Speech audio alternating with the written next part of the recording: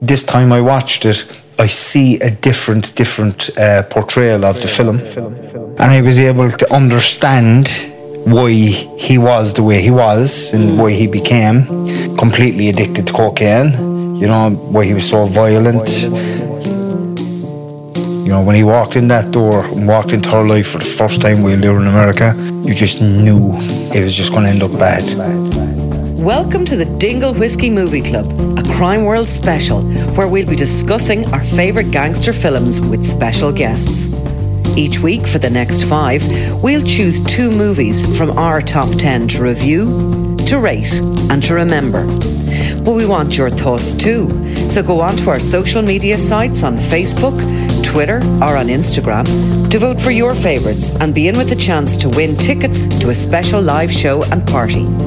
This week, I'm chatting with podcasters James Leonard and Timmy Long of the Two Norries, who both once lived a life of crime. They take a different look at the crime classics Donnie Brasco and Scarface. This is the Dingle Whiskey Movie Club, only on Crime World. So we were talking, and we might as well talk for the listeners as well, about that interesting period when Fidel Castro opened up the jails. And now, I mean, I'd say that's a little bit, there's a bit of truth in that, not totally, but he basically said to loads of people in Cuba, right, go, if you want to go, go. And I was just reading that 125,000 of them actually landed in Florida and Miami. Many of them were out of the prisons and the what they then called mental asylums. But that's where we start Scarface, you know, in the camps. And Al Capone, sorry, it's based on obviously loosely, but Tony Montana is landed in the camp and he's hungry, isn't he? Yeah, he's a hungry man. From the beginning, he knew that he had a dream, what he wanted to go on and become, you know, and you could see the hunger in his face from the beginning, looking at the other Cubans, you know, guys that have been there for years, driving around in the fancy cars and the watches and the suits and stuff, and going to all these clubs with good-looking women and stuff like that. And you could see like that this fella meant business, like, you know. And I suppose when you're looking at something like that, it could be, that's Miami. You go up to Knocknaheeny, it's the same thing. You go up to Ballymun, you go to any part of Ireland where there's young lads around the States and they're looking at older lads who are involved in criminality and drugs and stuff like that, and they're driving nice cars, wearing nice clothes. It's the exact same thing. You know, a lot of the lads mightn't be educated. Tony Montana wasn't educated. He couldn't read, he couldn't spell, you know, he couldn't write. And a lot of these lads in the streets are the same thing, and they have absolutely no way out. You know, and their way out is by making money through criminality and getting involved in drugs. But you know, when you think about Cuba at the time as well, it was like a communist state. Yeah. So like when you look from the outside, the Cubans are looking at the brands, the Nikes, the Coca-Colas, the Pepsis, the McDonald's. They have nothing like that in their home, you know. And it was just a lot of persecution and stuff like that. So like America's the American dream, do you know what I mean? Like that's something we all live up to. We all want to aspire to have, you know, good, nice things, have a comfortable life. And for them, it's like from here to England, it's only across the water. There isn't touching distance, and you see it on the horizon. So it's like you're always trying to get on the boat over, you know. And then Castro gave him the opportunity to go. But I'd say like no more like a lot of Irish going from Spike Island to Van Diemen's Land back in the day, emptied prisons, but a lot of those people would be in there for innocuous stuff. Probably, you know, stupid stuff. Maybe they spoke bad about Castro, or they were locked up in prison, or they robbed something stupid, or they didn't pay the tax, they ended up in prison. But then obviously there probably is a few lunatics there as well, you know. And America inherited them Florida, anyhow. Yeah. And what sort of, how many times have you watched Scarface? Jesus, back in the day I would have watched it frequently because when I was in that life, visualise what you want to be. I never expected to answer it like that. So back in the day, you would have watched it in a totally different way. No, watch it now. Back in the drinking and drug days, when I was using alcohol and drugs, I would have watched it. You know, if it was on the telly or whatever. But I watched it recently again because I knew we were going to be talking about it. And funny enough, this time I watched it, I see a different portrayal of the film. Right. You know, because my lenses this time are completely different to the lens I looked at them years ago. And I was able to understand why he was the way he was and why he became completely addicted to cocaine, you know, why he was so violent. Even the mother situation, his mother didn't want him near the younger sibling. That's right, yeah. Because she knew what he was like. She knew that he was a violent criminal, you know, and he obviously done a lot of crazy and dangerous things to people when he lived in Cuba. So before, he wasn't one of the kind of guys that was in for petty crime, obviously. No. We're talking about a fictional character here, but nonetheless, Yeah. yes, she could see that he had obviously done, there was this sort of background hinted at that she knew that he was capable of anything and of turning anyone. She didn't want the daughter. Exactly. Secure. And what you have to look at then as well, right? When you have an older sibling in a family who's involved in criminality and drugs, and you have younger siblings watching this, they form, like, she respected her older brother for who he was and I can relate to it through my own family, you know, growing up, you know, and our own only kind of means of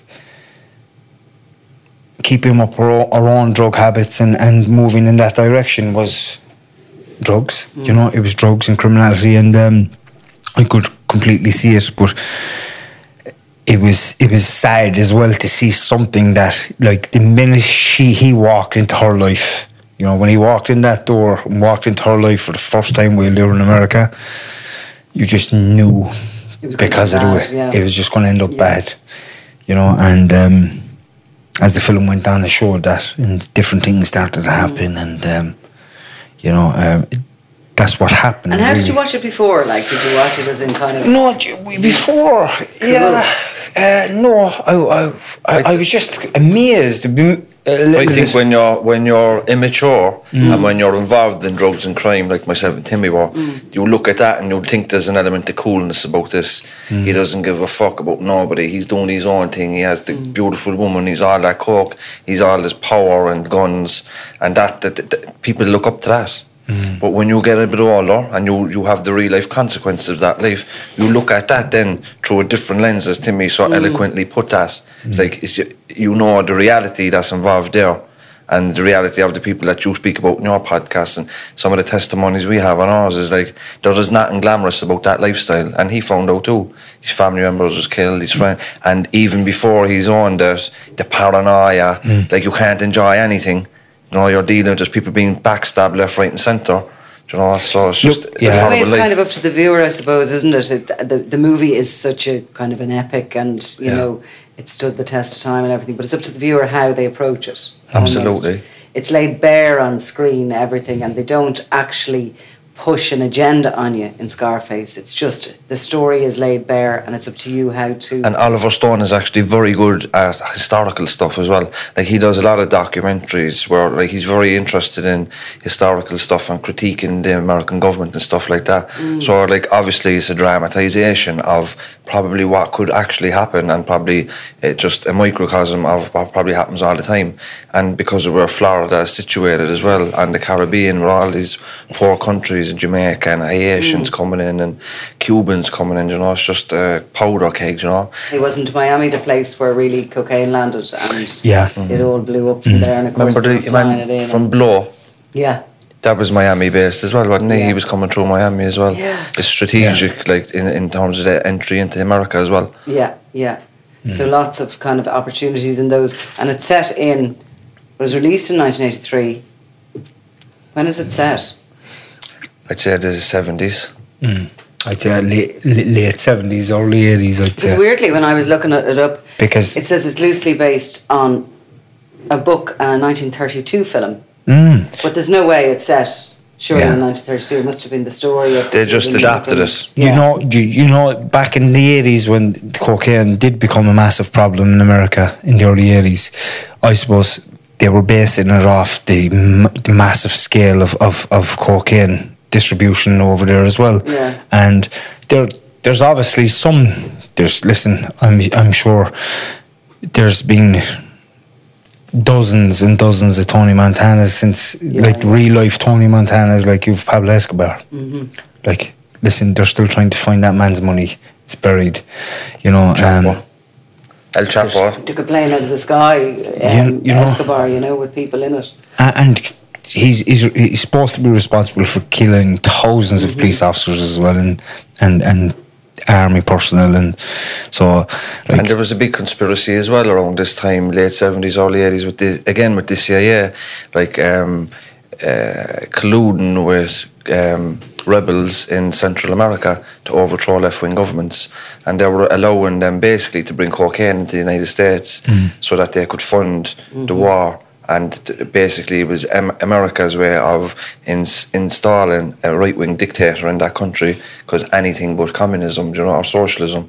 But there was huge controversy around crack cocaine coming into America and the facilitation of that by the CIA into black communities, because it's like, keep it over there, do you know what I mean? And there's loads of things about that, but Freeway Ricky Ross, he was like a black gangster guy in South Central LA, but he was like meant to be the cause of the crack epidemic, but when you look under the surface, it was actually the CIA was facilitating these Nicaraguans, you know what I mean, to bring it in, and they were only giving it to him. He was only like a spoke in a wheel. And it always amazes me, like when you see a deal on the street, happening, and it's like the idea of the police moving in to stop that. When you start looking at the bigger story, it just becomes this global.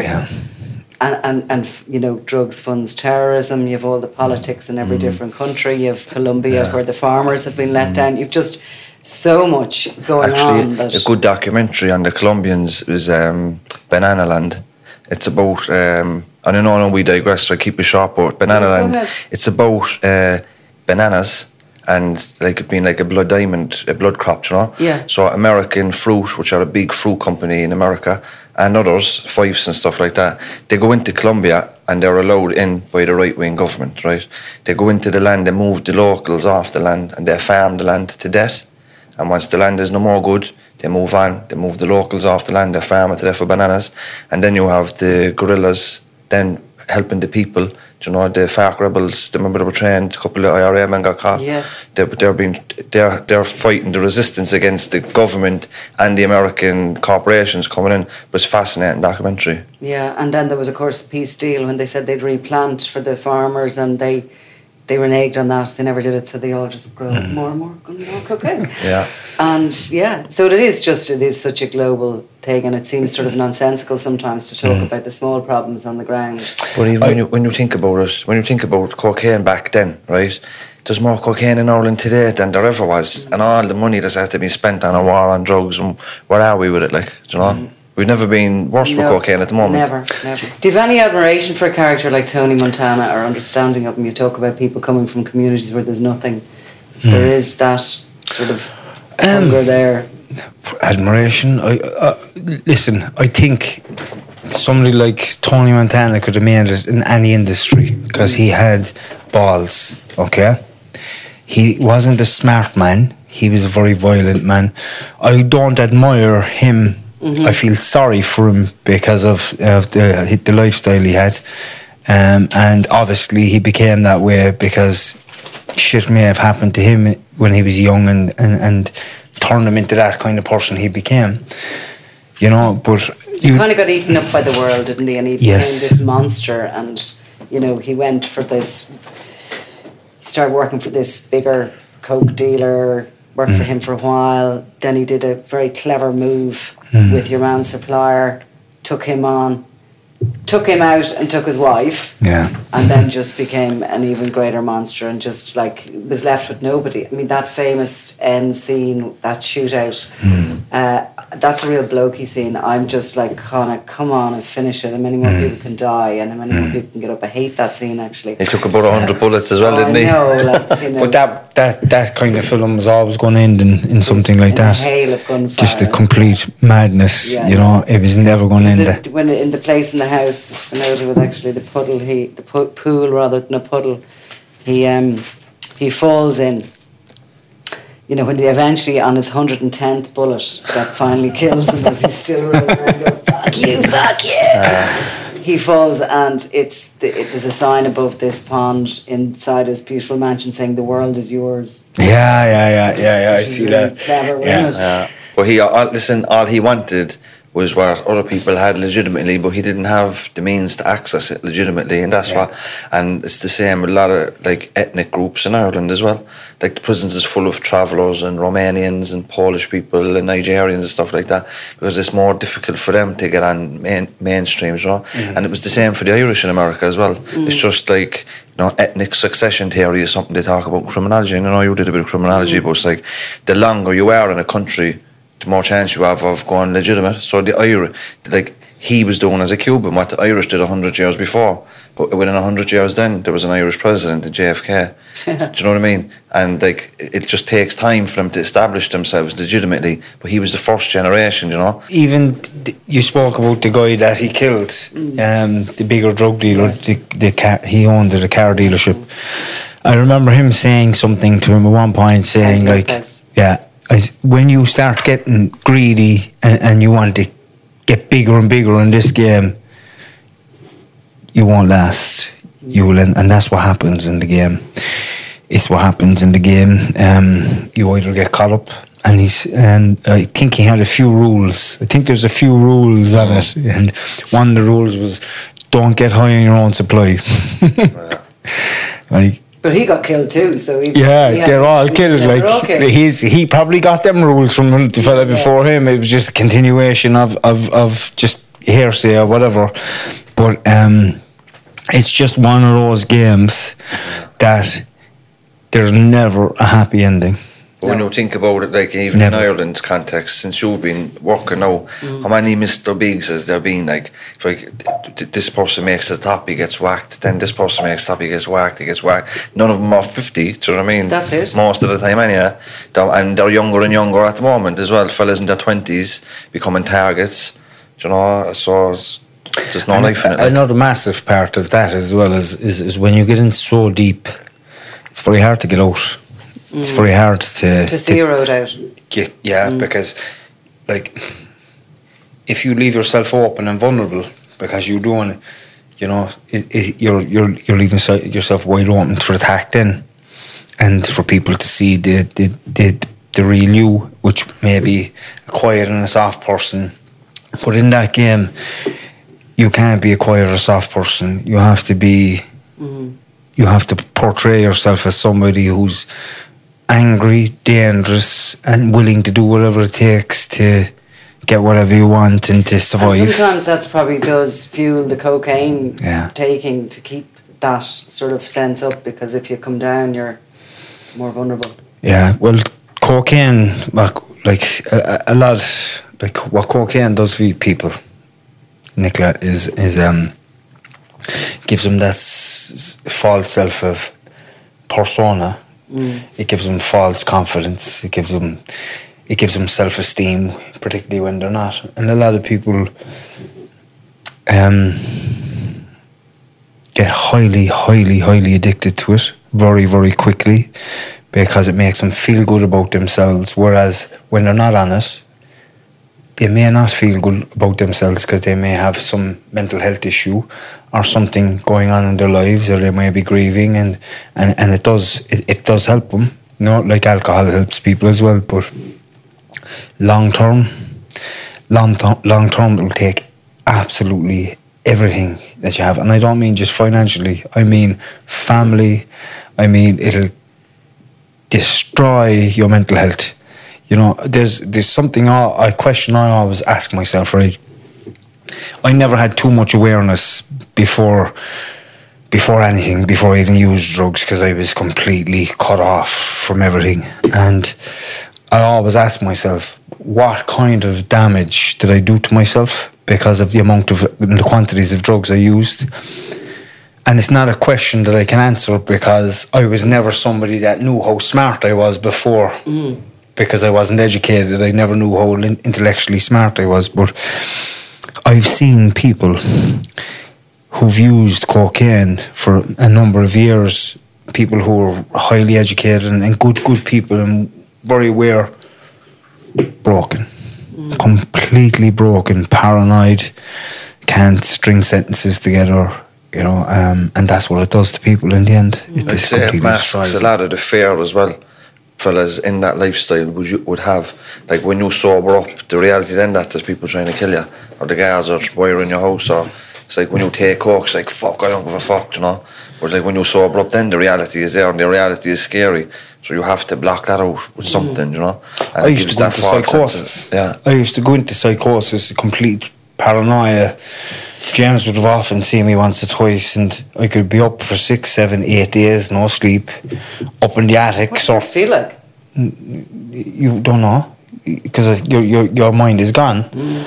You know, you're awake and you keep going. You know, but you find yourself searching the cupboards, thinking that there's people there. You know, the curtain constantly looking, peeping out to see, thinking.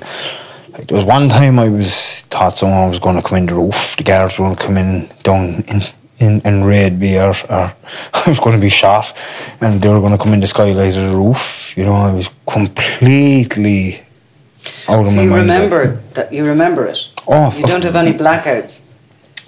I black out and drink. I never blacked out in drugs.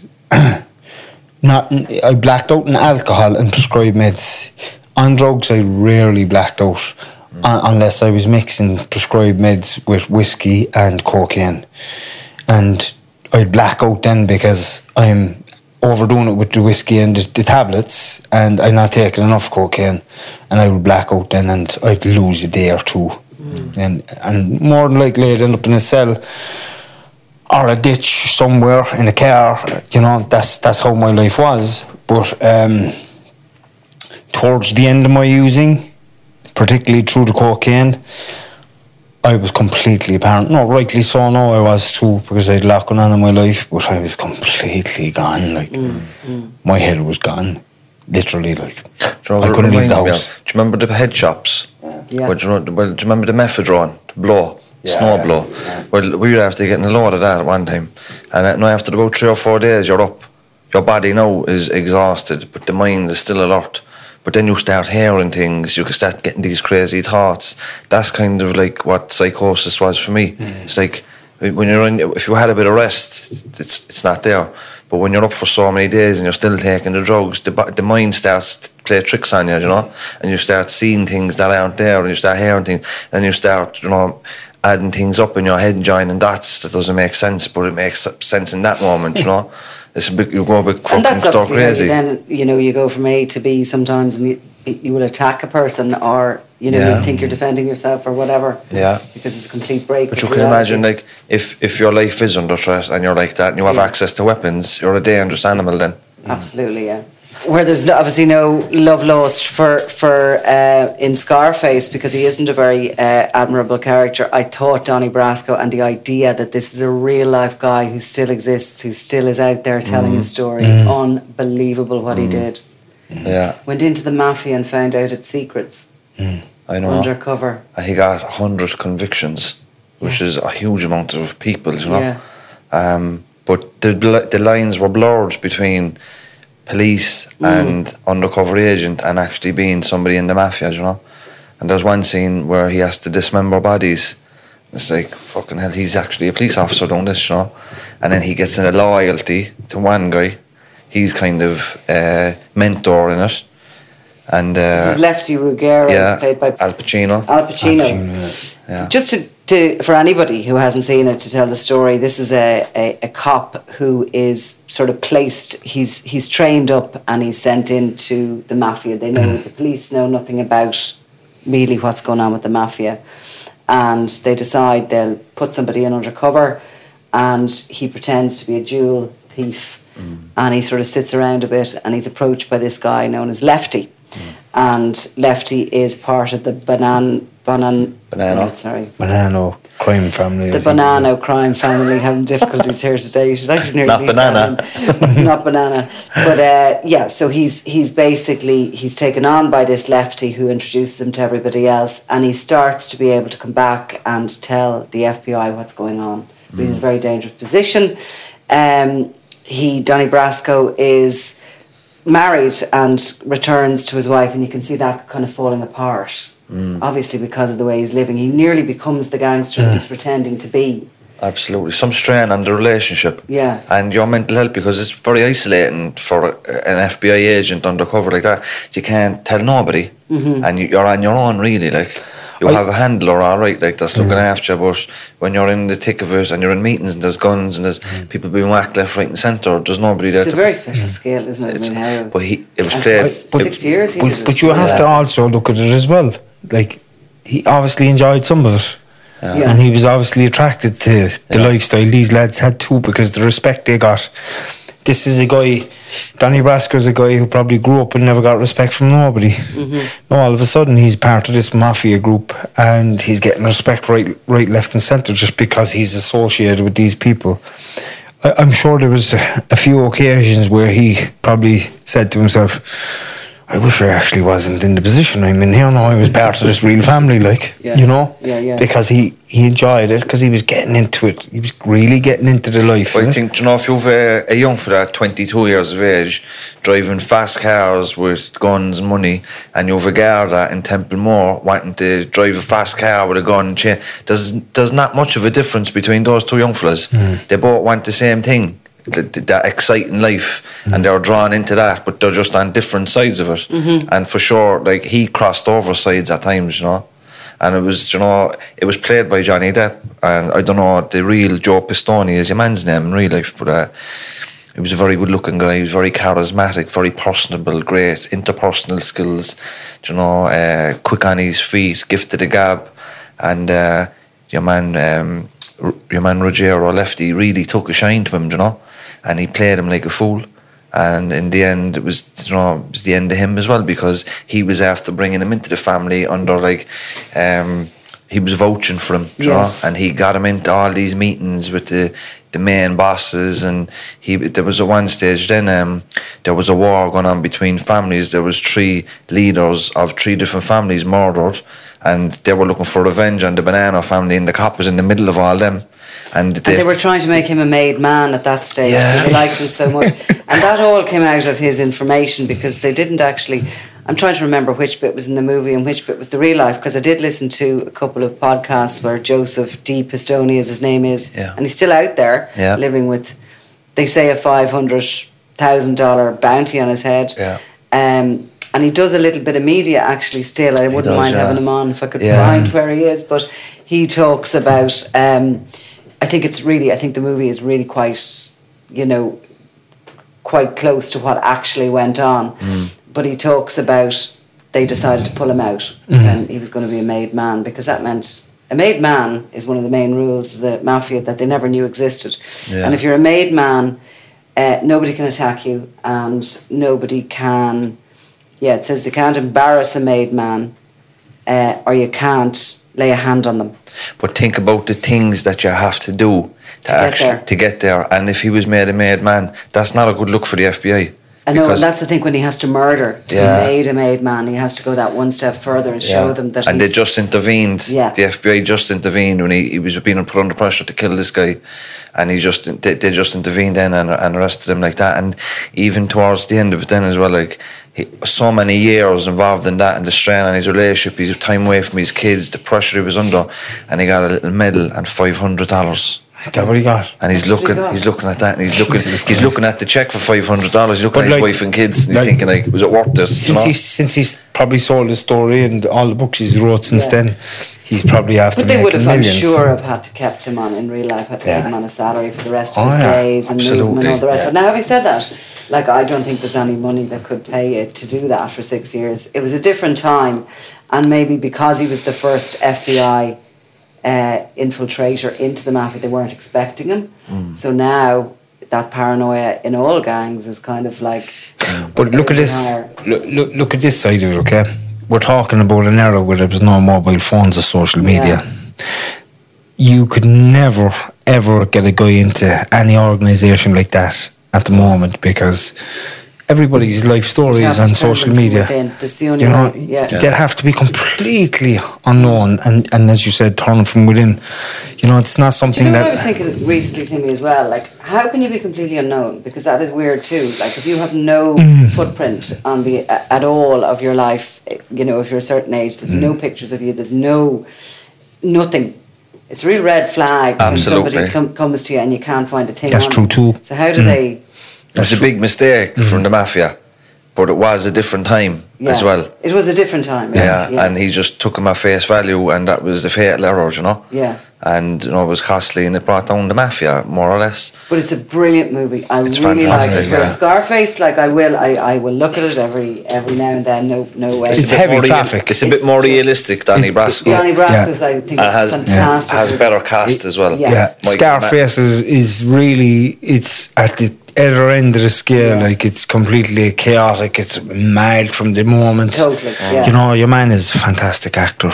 Yeah. Al Pacino. Unbelievable. What an actor! Like, yeah. you know, absolutely brilliant. It is chaotic from the very, very beginning. He's mad. No idea what's you going know. to happen. It's like even without cocaine in his system, he's like a fella wired. Yeah. He's that passionate about what Very he's volatile going to man, do and isn't where he? he's going with his life. You know, and like even that image of him at the end with the gun, the big Yeah. rifle, and then the big huge thing of cocaine. It's all over his face. There's an ugliness to that, and But the Donnie Brasco one is a bit more like, it's a bit more realistic in terms of like there's family dynamics there. Even your man Lefty, there's no big money being made on his part. Do you know what I mean? that I found really interesting, and he's Yeah. always on the take. Yeah. He gives him money at Christmas in an envelope, and then he sort of says to him at the door, "Couldn't just borrow that?" And he takes the money back. And they're all giving one another money, and they're all Like the bosses were probably loaded, but some of the generals and some of the foot soldiers, they weren't loaded. They were earning the wage. They were passing it, exactly. They were passing it over. Actually, that was the breaking point too. Around the time where they were just starting to get involved in drugs as well. Around that period, weren't they? Like, it was all gambling and prostitution. Some families and all were these. against the drugs, Yeah. and others were for it. And that's why most of the fights were going on internally. I don't know what the situation is today. Yeah, I actually heard one of your podcasts recently. You were talking about Irish gangs where people are on a wage as well. Oh yeah. Is there such thing as Irish gangs still Well, the killing abroad? structure was always a wage. Was it? Yeah, always. And even in prison, there's a wage structure there. Wow. But that is the mafia structure, you see. And everybody has a role, and they only do that job. Operates in cell structures, and one cell knows what the other one is doing. So if one cell is taken down, they can't be a danger to the other cell. It's all taken from actually the mafia setup, which is like incredibly intelligent way really to run a criminal organisation. But so look, I mean, I suppose the bigger these organisations get, there has to be rules, there has to be wage structures. It can't be free for all. But like the guys in the middle and at the bottom are probably earning what you would really earn if you went out and had a really good business. Yeah, I know. Yeah. And for what? No pension. I know. But tell me this annual one. leave. What about the movies? Do you watch this sort of stuff, or are you What other movies have you got on the list? The Godfather? The Godfather, which one? 1 and 2. Yeah. Not 3. We did. That's an interesting movie. Oh yeah, look. He is an interesting character, a really interesting character, because he started off not wanting anything to do with the family business, and he was dragged in through someone getting hurt. Yeah. You know, and a family member being killed, and Well, the family was actually attacked. Yeah. It's like one of those movies. Every time you look at it, you see a different thing, and you see a different reason. And this time I watched it with Michael, and maybe it's the same as yourself. I probably watched The Godfather when I was much younger and took a different attitude to it. But this time, I actually don't know whether Michael was all that innocent to begin with. I think it didn't take much to bring him back in. It was the family were attacked, and maybe the money was threatened. Yeah. Maybe I've got more cynical. And it shows another makes example sense. of an immigrant family, and they're illegal, but they're trying to get into the legitimacy. You know, they're trying to get into the docks and you know the legitimate businesses and make themselves look legitimate. You know, but when you think about when they took over the guard from the Irish gangsters after the Valentine's Day massacre, when there was Irish gangsters and they were kind of more or less ambushed, and there were about 10 of them murdered up against the wall, and that was like the arrival of the American Italian, you know, and then they took over the kind of gangs as well, you know. So it's I'd be always interested in it from a historical side of it and the social, cultural side of it as well, you know, because I know it is a dramatisation, but they are based on real events and real families and real situations, you know. Of course, my favourite was Pulp Fiction. I mean, I just think that is it's sort of light relief. What about Goodfellas? You're in the middle of with Goodfellas. He's alive as well. And Henry Winter. Yeah. Is he? He's done a lot of media. Yeah.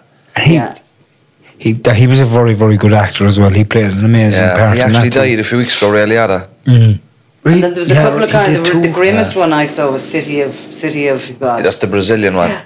That's a good film. It is a very good film, but it's like it's a bit depressing. Very depressing. It's very realistic, isn't it? I'll stick to Pulp Fiction. Yeah. City of Angels is about the children gangs in the favelas in Brazil, you know, but it's pure abject poverty, like, but a lot of violence and abuse and stuff going on there, you know. Sometimes I tend to turn things off like that because they could be too much, too heavy, you know. Or sometimes when one of these mafia films is too tense, kind of, as your hair too long, is get that off. I'm not able for this for the rest of the night. So I just like, but I like watching like. The Godfather was definitely probably the best one ever made because of the storyline to it. The family coming to America from Italy, the poverty, how they worked his way up, you know, how they had nothing, and how they tried to structure the business side of it, and then towards the end. But it was never going to work out. Never. No, none of these things. It was never going to work out because it's like the law of karma. There was too much bad done. It could never. There was too many people after being hurt, good innocent people after being hurt, for them to ever go on and have. Do you totally believe the law of karma? Oh, well, I tried telling you. Like I'd like to. I really would. Well, like you get what you put out there. Basically, I think like if like I try to live my life as today, I live my life as honest as I can. You know, I don't hurt anybody intentionally. I'm not out there hurting anyone physically or mentally anymore. You know, I have a good relationship with my wife, you know, and my kids and James. And when you think about it, like everybody that's in relation. So when we were living our lives in a negative way, what did we ever get for it? Fucking nothing but misery. And you know, when you turn your life around and you say, you know what, I mightn't have as much, but I'm going to be legitimate and I can stand over, I can rest easy. We have to get loads of opportunities organically come your way. So I believe what Timmy believes as well is like, if you're a good person, good things will happen for you, and people will see the authenticity in you, and they'll try to help you, and they'll open doors for you and give you opportunities. And that's our experience. I'll give you a good answer to that one. Okay. Right. When stuff comes into my life, emotional stuff, situations from the past, it's my belief when they do come in, that stuff is there for me to help me to grow. Okay, no matter what it is, there might be a lot of fear around it, and I'm being helped to understand fear a little bit more and dive deep into fear a little more. There might be shame, other stuff. There might be guilt.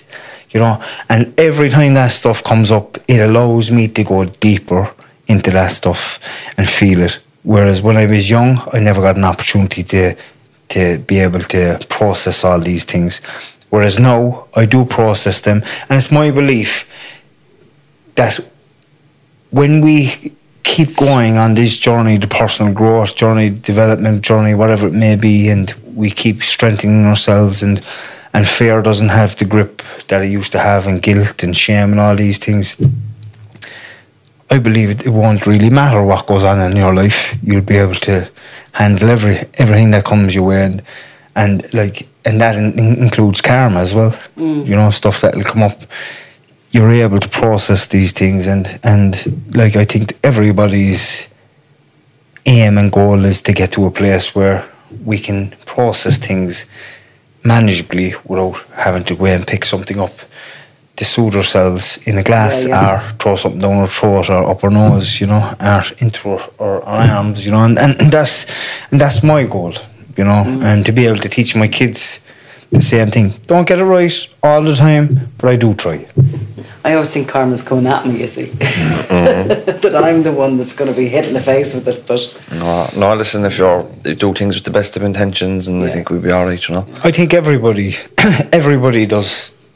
They do things, like when you take your ego back out of the equation, okay, and you look at the reality of the situation, and if there's people who are completely innocent involved in this situation and they're being hurt, and you believe you have an opportunity to do the right thing, there's no question. You have to do the right thing, you know, and that might even be going against yourself or something that you've been, you know, something that may even hurt you in the long run, you know, because I think that's massive change for us as human beings. And karma actually comes from the Sikh religion as well, I'm sure.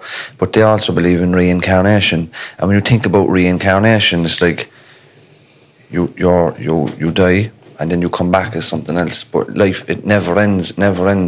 But how you break that cycle, and their belief is that you have to become present in yourself, give up worldly possessions and all that kind of consumer stuff and all that stuff, all the external stuff, and just become present. And when you get to that place, then you break the cycle of reincarnation, and then you can go in peace. So they don't want to come back? No. The goal, and that's why... peace. It's like you're constantly reliving your lives so you can heal yourself from the traumas and the intergenerational stuff. Some sort of different books. But you know what? Now I finished a book recently, a little history of religion, but it was fascinating. But it gives you a good introduction to all the different religions. But that's where he was talking about that, and it was like the goal for those Eastern philosophies. It's all about, you know, meditation and being present, but that's what they're trying to achieve. They're trying to break that cycle of reincarnation, coming and going, because it never ends. And what you want is become still, and that's why meditation is so strong over in the subcontinent, really, over in India. Yeah, we do. Lads, thank you very much. You're very welcome. You've been listening to the Dingle Whiskey Movie Club, only on Crime World. Produced by Ian Mullaney and edited by me, Nicola Tallant. Research assistant is Claude Amini. If you like this show and love true crime, leave us a review, or why not download the free SundayWorld.com app for lots more stories from Ireland and across the globe.